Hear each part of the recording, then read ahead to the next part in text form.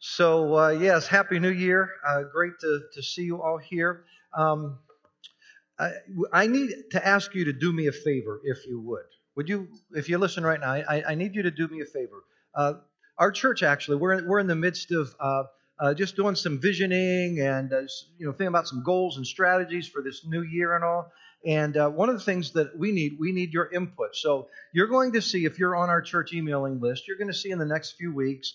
It might not even be for a week or two yet, but you're going to see in your inbox an email, and that email is going to have a link in there, a little explanation, and a link in there to a Survey Monkey kind of thing. Everybody familiar with that? You click on that link, and then you fill out this survey. And I want to warn you, the survey has like 100 or 110 questions. Okay, but don't think, oh my goodness, 100 questions. It's one of those things you just click. You use your mouse, and everything's real short, just a quick question, and then you have like three options. You can just click, click, click, click, click. Hopefully you can get through it in like 15 minutes or so. So I'm just giving you a heads up, and please, when you see that, don't ignore it, don't delete it, okay? But please, we want your feedback as we do some visioning and strategizing for the future together. So you could help me out there. I would appreciate it if you would give us that feedback. Also, I just want to take a quick moment and talk about the Israel trip. I'm going to be going to Israel for the fourth time, hard to believe, this coming November, end of October into November. We're just clarifying some of the details, the cost, and the exact date, and just all those details. And in a week or two, I'm going to actually have a hard copy where I can put it out there, and even by email, I'll be able to send it to you. So if you are at all interested in learning about maybe going on this trip with me. Some of you already have told me you want to go, and that's great. And we'll be going with another pastor friend of mine in a group, and we've done this 3 times before. It's so exciting. So if you're at all interested in the Israel trip, let me know. Let me know, and we'll do some communicating regarding that. This year, I want to talk to you as we start this first Sunday of the new year. I want to talk about 5 prayers that will change your life. 5 prayers that will change your life. For the next 5 weeks, we're going to be looking at different chapters in the book of Psalms, and Psalm 23 is one of them. And Becca was praying and referring to Psalm 23. We're going to look at that in a few weeks. But we're going to look at 5 prayers in the book of Psalms, 5 prayers that you and I need to adopt as our own. And these are 5 prayers that can change our lives. I was reading where it was common for farmers in the Midwest to prepare for blizzards by tying a rope to the back door of their house, out to the barn in the winter times, during the storms and the blizzards, because there are actually some sad stories where a farmer, he leaves his house and he's just going to go 50 yards or 100 yards out to the barn, and the blizzard is so fierce and so strong that he actually is just disoriented and blinded by the wind and the cold and the snow, that he actually wanders around out in his own yard and freezes to death. I mean, it's just incredible. There are these sad stories of people dying literally steps from their own home. So they learned, especially back in the day, they learned that if they tie a rope from their house out to the barn, they can follow that rope. They can do their work out in the barn. They can follow that rope and get safely back and not get disoriented. And when I read about that story, I thought, wow. What a metaphor for life, because life can be like a blizzard. In fact, right now you might be feeling you're in the midst of a storm, you're in the midst of a blizzard, and you feel disoriented. And you're like, man, I feel like I've lost my way. You might feel like you're out in the cold and you're freezing, maybe spiritually cold. You just kind of feel lost and disoriented. And what I want you to know as we start off this new year is that God is offering you a rope. God is offering you a rope. God can help you find your way again. And what is that rope? That rope is prayer and Scripture. Scripture and prayer. Prayer and Scripture are the 2 strands woven together in this rope that will keep you safe, that will guide you and keep you from getting disoriented, keep you from getting lost, and will bring you back home safely. My goal in this series is to get you into prayer and into Scripture this new year. It's your rope. It can literally be your salvation. It is God's way, God's rope, His way of keeping us close to Him and keeping us on track and not lost and finding our way back home. Just a couple quick scriptures. Colossians 4:2, the Apostle Paul says, devote yourselves to prayer, being watchful and thankful. Devote yourselves to prayer. Does that sound like it should be important? Devote yourselves to prayer. In Luke 18, we read, Jesus told His disciples a parable to show them that they should always pray and not give up. Here's Jesus. He knows us, doesn't He? He knows our tendency is to give up. Well, I prayed. That didn't work. Guess I'll quit praying. Jesus knew our tendency to give up on prayer. He tells them, goes on to give them a parable. You should always pray. Don't give up. Over in Luke 5, Jesus often withdrew to lonely places and prayed.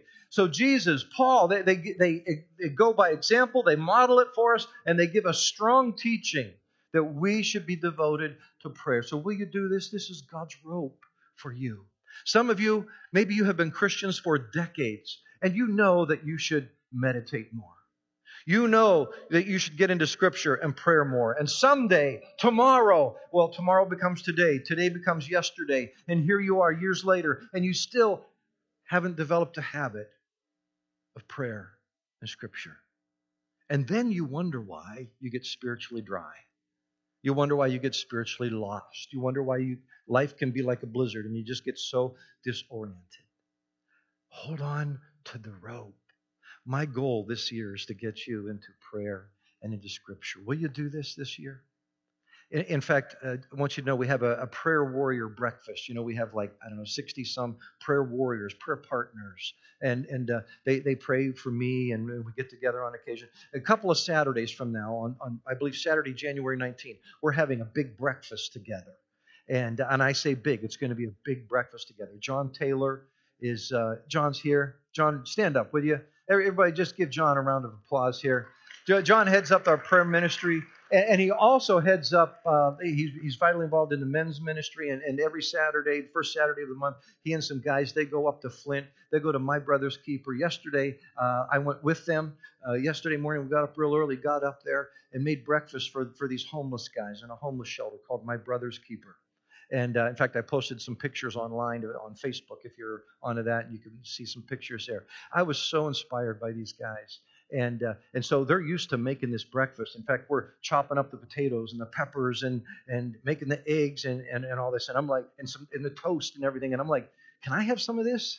I mean, this is good stuff, man. I gotta get me a big breakfast this morning. So we're gonna have a big breakfast at the Prayer Warrior breakfast on Saturday the 19th, and then I'm gonna teach on prayer and we're gonna pray together. So develop prayer. Become a prayer warrior. Also, if you need a plan, there are all kinds of Bible reading plans. I've often told you about YouVersion. They're Bible reading apps. Just go to your Play Store. You can download.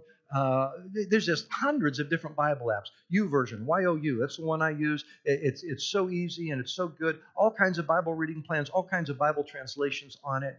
And if you still have an old-fashioned Bible that's actually still paper with cover on it, you could get one of those and get into God's Word. Scripture and prayer, it'll change your life. Okay, let's jump in. 5 prayers that will change your life. Turn your Bibles with me to Psalm chapter 1. Psalm chapter 1. And as we jump into this series, I want to give you a little introduction to the book of Psalms. Okay? Did you know? Here's just a couple bullet points, information on the Psalms. Psalms is found in the Old Testament, and it's the largest book in the Bible. Did you know that? Psalms is the largest book in the Bible.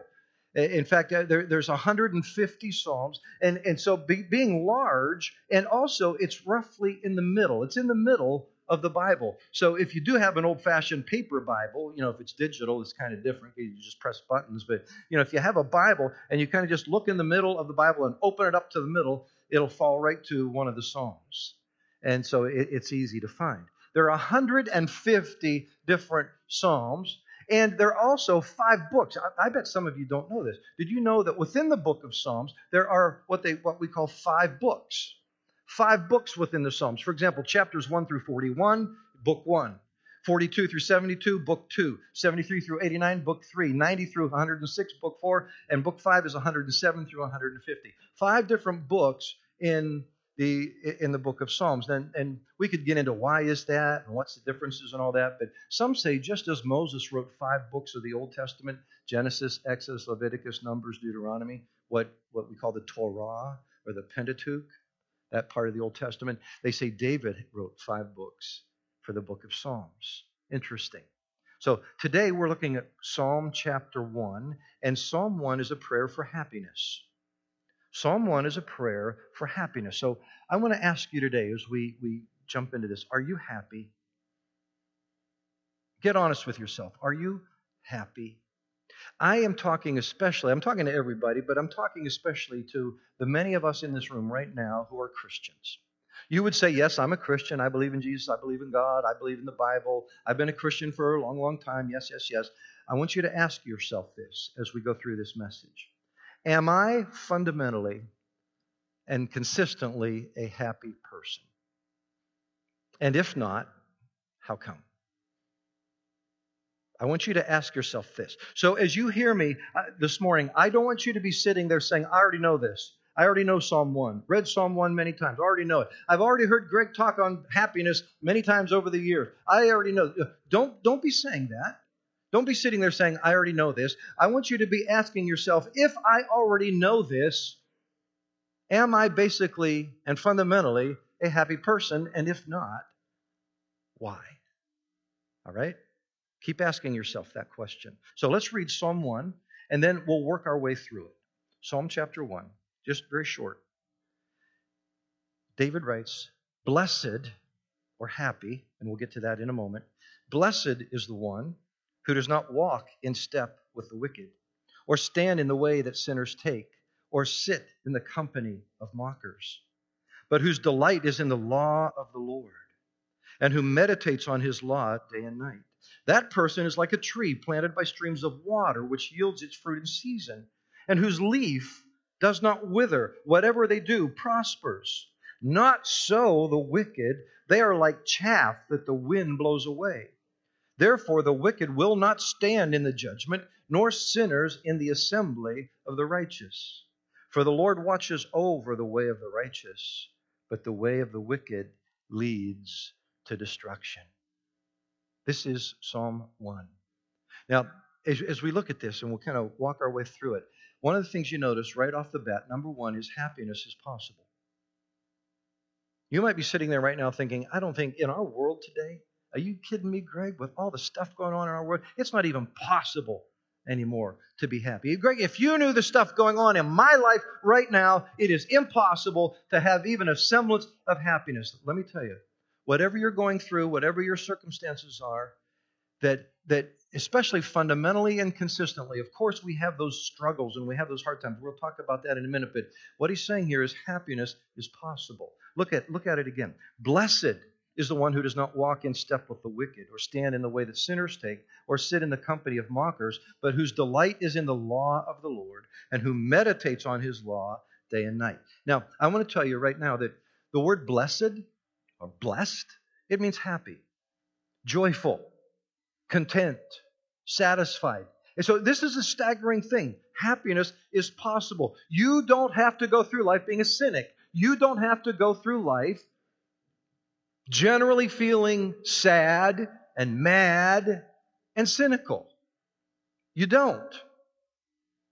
Scripture tells us that happiness is possible. Now, yes, we all go through suffering, we all go through grief, we go through disappointment. Sure, we're going to cry and struggle, but through it all and in it all, as a general way of life, happiness is possible. Now, you might be thinking, but Greg, look, especially those of you who've been believers for a long time and done a lot of Bible study and all that, you might be looking, but Greg, look, the word says is blessed. It doesn't say happy. So, Greg, don't use the word happy. Happiness is shallow. Happiness is based on circumstances. Blessedness is deep. Joy is deep. So, Greg, don't use that word happy. Well, listen. This number 2, happiness, like joy, can be deep or shallow. It can be shallow or deep. And as for blessedness, well, we just don't use that word much in our daily life anymore, do we? I know many Christians and pastors and even some scholars, they try to contrast our English words, joy and happiness. And they say, well, happiness is just shallow. It's based on your circumstances. Joy is deep, and it's based on God alone. I get it. And I think it's important that we make some distinctions about what we're talking about when we're talking about happiness and joy and all that. But did you know that just 100 years ago, or 200 years ago, 300 years ago, in the English language, joy and happiness were basically synonyms. They basically were in the same realm of meaning. Like, we have so many English words that basically mean the same thing, and we'll use them for emphasis or maybe just slightly different context. And it wasn't until like 50 or 75 years ago, especially through a guy named Oswald Chambers, who wrote a devotional that was very popular, and some of you have actually used it, I know, and where he started making a distinction between joy and happiness. And then other people caught on, and other people caught on. And so today, in some Christian circles, it's very common to make a distinction between joy and happiness. And I guess you can define words however you want to, but I think we have to be careful because we can have some unintended consequences. Because the fact is, when you really look at it, in the Hebrew and in the Greek, some of the same Hebrew words and Greek words are used to describe both joy and happiness that's deep and based on God, regardless of the circumstances. And those same words are used to describe happiness and joy that's based on God, on things, or even on circumstances and things that happen. And I could give you examples, but for the sake of time, if you really are interested in this, read Randy Alcorn's book called Happiness. He has a whole chapter on this. It's a really good book, Randy Alcorn, called Happiness. And I could give you some examples, but I'm going to skip over those right now, other than this one. Remember the wise men? We just came off Christmas, right? And it was about this time after Christmas that the wise men, they're coming to baby Jesus and Joseph and Mary. And remember how they followed the star? And you remember that classic verse says that when the wise men saw the star, they what? They rejoiced with exceedingly great joy. No, that's based on a circumstance, isn't it? They saw the star. They're like, we know there's a Messiah being born somewhere, but how are we going to find? Where are we going to go? They saw the star and they go, okay, now we can follow the star. It is based on a circumstance, that joy, exceedingly great joy. Could give you other examples as well. So what I'm saying is that joy, to say that joy is deep and happiness is shallow, you might be able to play with that in the English, but when you really look at Scripture, the same Hebrew and Greek words, they're basically the same. And so you can have shallow happiness or shallow joy, and you can have deep happiness and deep joy. Okay, I'll quit grinding my axe on that. Okay, you get the point? Thank you for letting me get that off my chest. Okay, because I think it's kind of important. Number one, just to be accurate. But number two, how do unbelievers think? You're trying to witness, you're trying to tell other, unbelievers or skeptics about your faith in God and why you believe in God and how it's great to follow Jesus. And then they hear you say things like, God doesn't care about your happiness. Really? God doesn't care about your happiness? Well, why? God isn't happy. Well, why would I want to become a Christian? Why would I want to spend eternity with an unhappy God?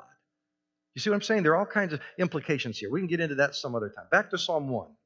Thank you for letting me get that off my chest. So look at verses 3 and 4. You see happiness and shallow. You see deep happiness and shallow happiness right here. Psalm 1, 3 and 4. That person is like a tree planted by streams of water, which yields its fruit in season, and whose leaf does not wither. Whatever they do prospers. That's the deep happiness right there. And then you have the shallow happiness. Not so the wicked. They are like chaff that the wind blows away. He's saying here, the person who has deep happiness, this blessed is the one who does this, is like a tree. You're like a tree planted by streams of water. And what's he saying? He's saying that deep happiness comes from being deeply rooted in God. You're rooted in His Word. You're attaching your life to Him, and you're growing in Him, and your roots are going down deep into God. The other person is like chaff. You know what chaff is? I almost grew up on my granddad's farm, and we just lived close by, and oftentimes I was helping my granddad do all kinds of things. And so that say wheat, for example.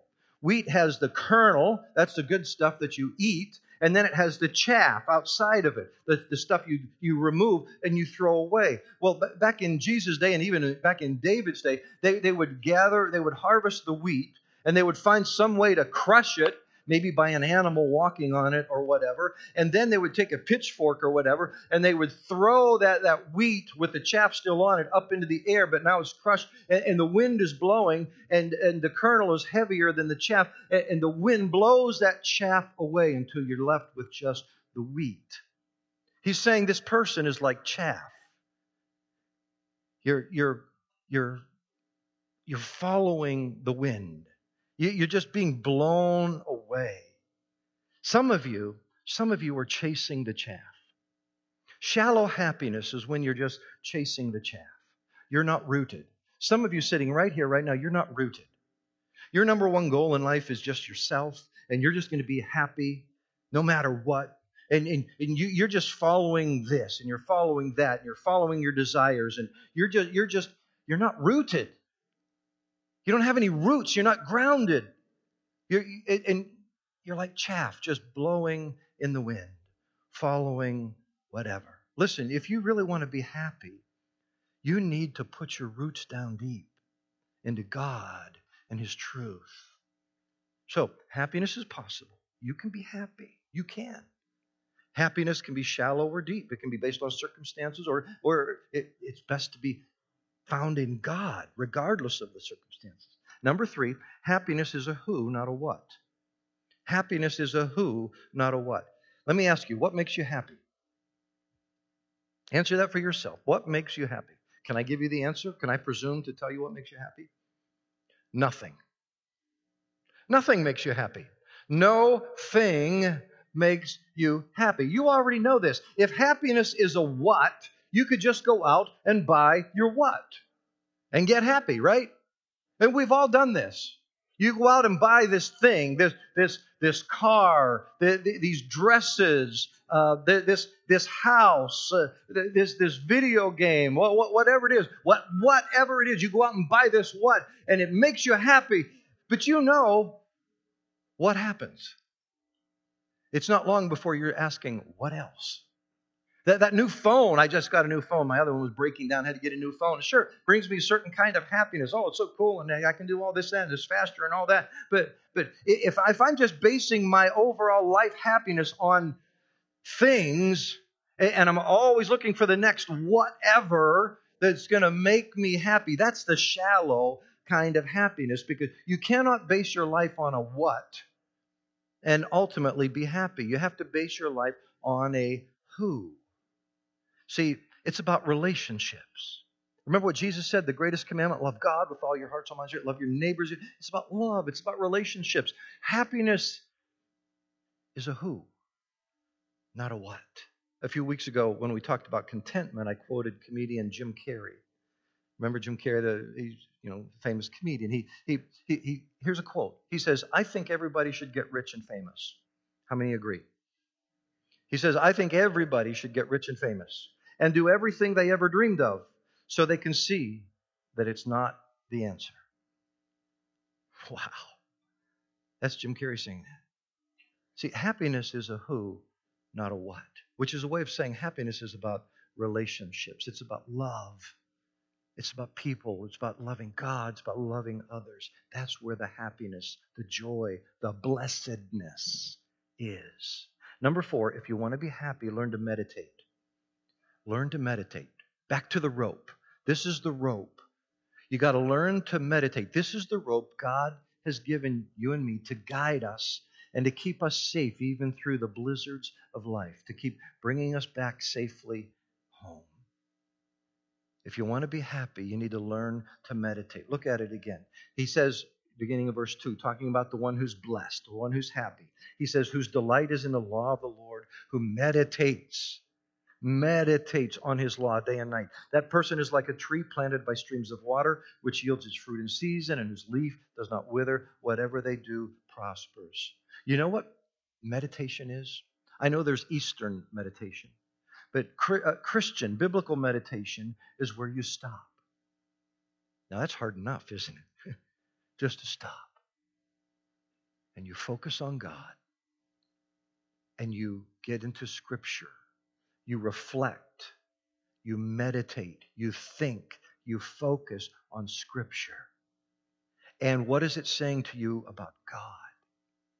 And you look to God and you talk with God and you ask Him questions and you cry out to Him and you look at your own emotions and you maybe reflect on your day and you reflect on your relationships and you reflect on all the things that are going on in your life and you bring them up to God and you talk about this and you talk about that and you say, God, am I pleasing in your sight? Am I walking in the way of the righteous or the way of the wicked?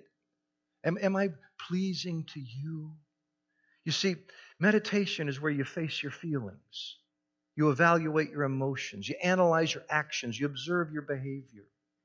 And your meditation can also include praise and thanksgiving. So many of the Psalms, especially near the end of the book of Psalms, as you get towards the 150th Psalm, those last dozen or 3 dozen of the Psalms are all about praise and thanksgiving. I encourage you, read the Psalms and make them your prayers and reflect on them and make them your words in your prayer time. And you praise and reflect. You also know that many of the Psalms are complaints and laments. Aren't you glad for that? You know, so if you're going to complain, at least complain biblically, all right? Turn to one of the complaining Psalms. You know, my God, why have you forsaken me? We're going to look at that. You know, God, why? How long, God? Why did you let this happen, God? Some Psalms in there that are complaining and lamenting and grieving, and you can use those Psalms. So this is how you meditate. Well, what I'm saying right here is this. This is the rope. This is the secret to life change. This is how you can, this is the path to happiness. Some of you are in a drought right now. A spiritual drought, a financial drought, a relational drought. And it's hard. Life is so hard for you right now. And I'm not talking about a superficial plastic smile, happiness. No. You may be crying. You may be hurting. You may be grieving. That's okay. Jesus cried. Jesus wept. The Apostle Paul struggled. But what I'm saying is that you can get your roots down deep and through meditation, through prayer and Scripture, and so that even when there's a drought above ground and your life is maybe that swirling blizzard, you have your roots, you have that rope, and it's keeping you connected and safe in His arms. So as we prepare for communion in just a few moments, here's the question for you. Will you choose this?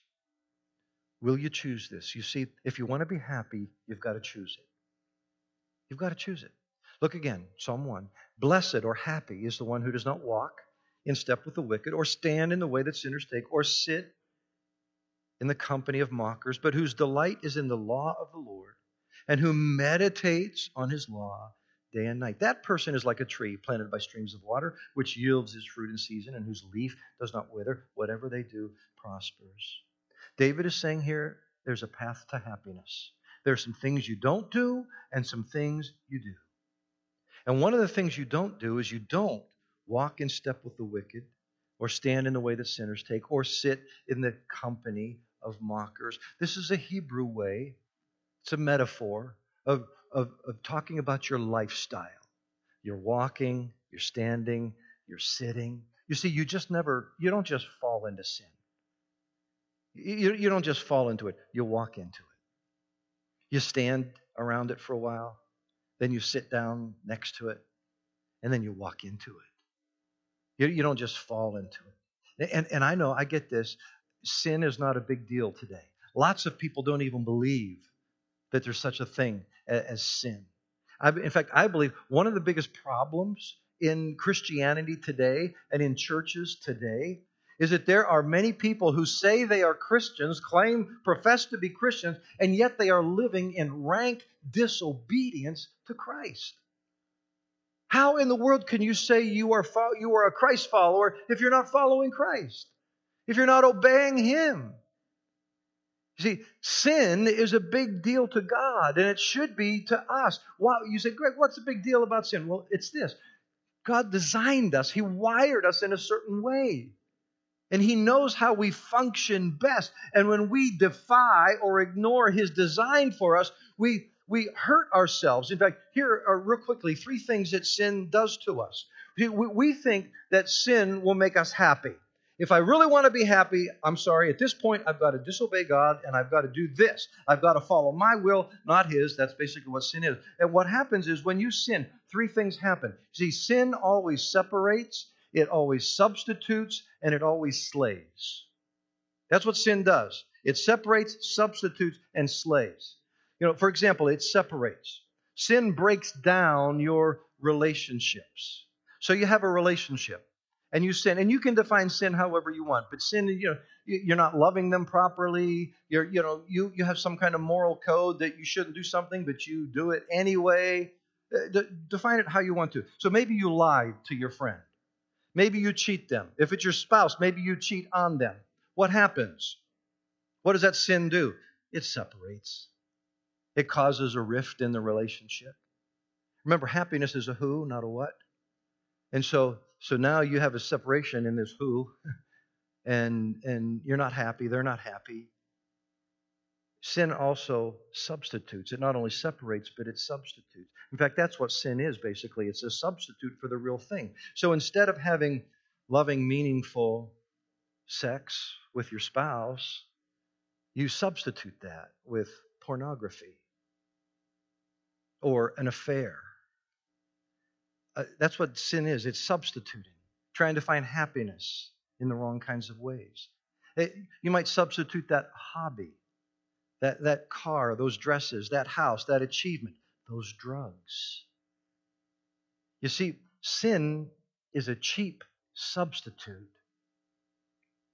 for happiness. Sin makes a happy promise that it cannot keep. So if you let it go too long, what happens is this sin that is separating, causing all this division in your life, in your relationships, this sin where you're substituting other things for the real thing, what happens is if you follow that path long enough, it will slay you. It will kill you.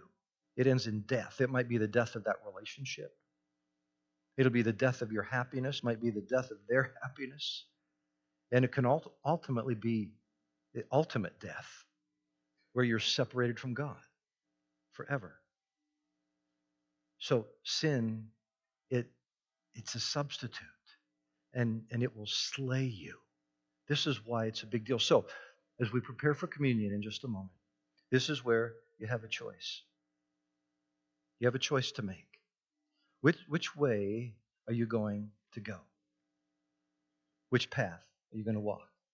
As we start this new year, first Sunday of the new year, I'm asking you, which choice are you going to make? Which path are you going to walk? Which way are you going to go? And be very clear, I'm not asking you this morning, when I say choose happiness, if you want to be blessed, you have to choose happiness. No, I'm not saying make happiness the number one priority in your life, because the fact is, happiness is always a byproduct of other things. Whenever you see the word blessed in Scripture, you just go through them and read them. And you'll never find Scripture saying, blessed is the one who seeks blessedness. No. In fact, think of Jesus, Matthew 5, and all the blesseds in Matthew 5, the Beatitudes. Remember what He says? He said, blessed are those who hunger and thirst after righteousness. So don't make happiness your number one thing. No. You make righteousness, knowing God, loving others. Remember, happiness is a who, not a what. You make that your priority, and then happiness will come along on your journey. There's a great Hebrew parable that basically tells you this. God is like the light. Prosperity, happiness, is like the shadow. If you turn towards the light and follow the light, the shadow follows you. But if you turn from the light and you follow the shadow and you try to chase the shadow, you can never catch it. So you have a choice. You see, the shadow is the cheap substitute. The shadow is the lie. If I make my happiness, that shallow kind of happiness, all these what's out here, if I can just have this and achieve that and have this experience and all that, And I chase and I chase and I chase. I'm never going to catch it. And I might enjoy something for a little while, but it doesn't last. But if I turn towards the light, if I turn towards God and make Him number one and central, and I'm going to walk in His ways, and I'm going to follow Him, the happiness is there.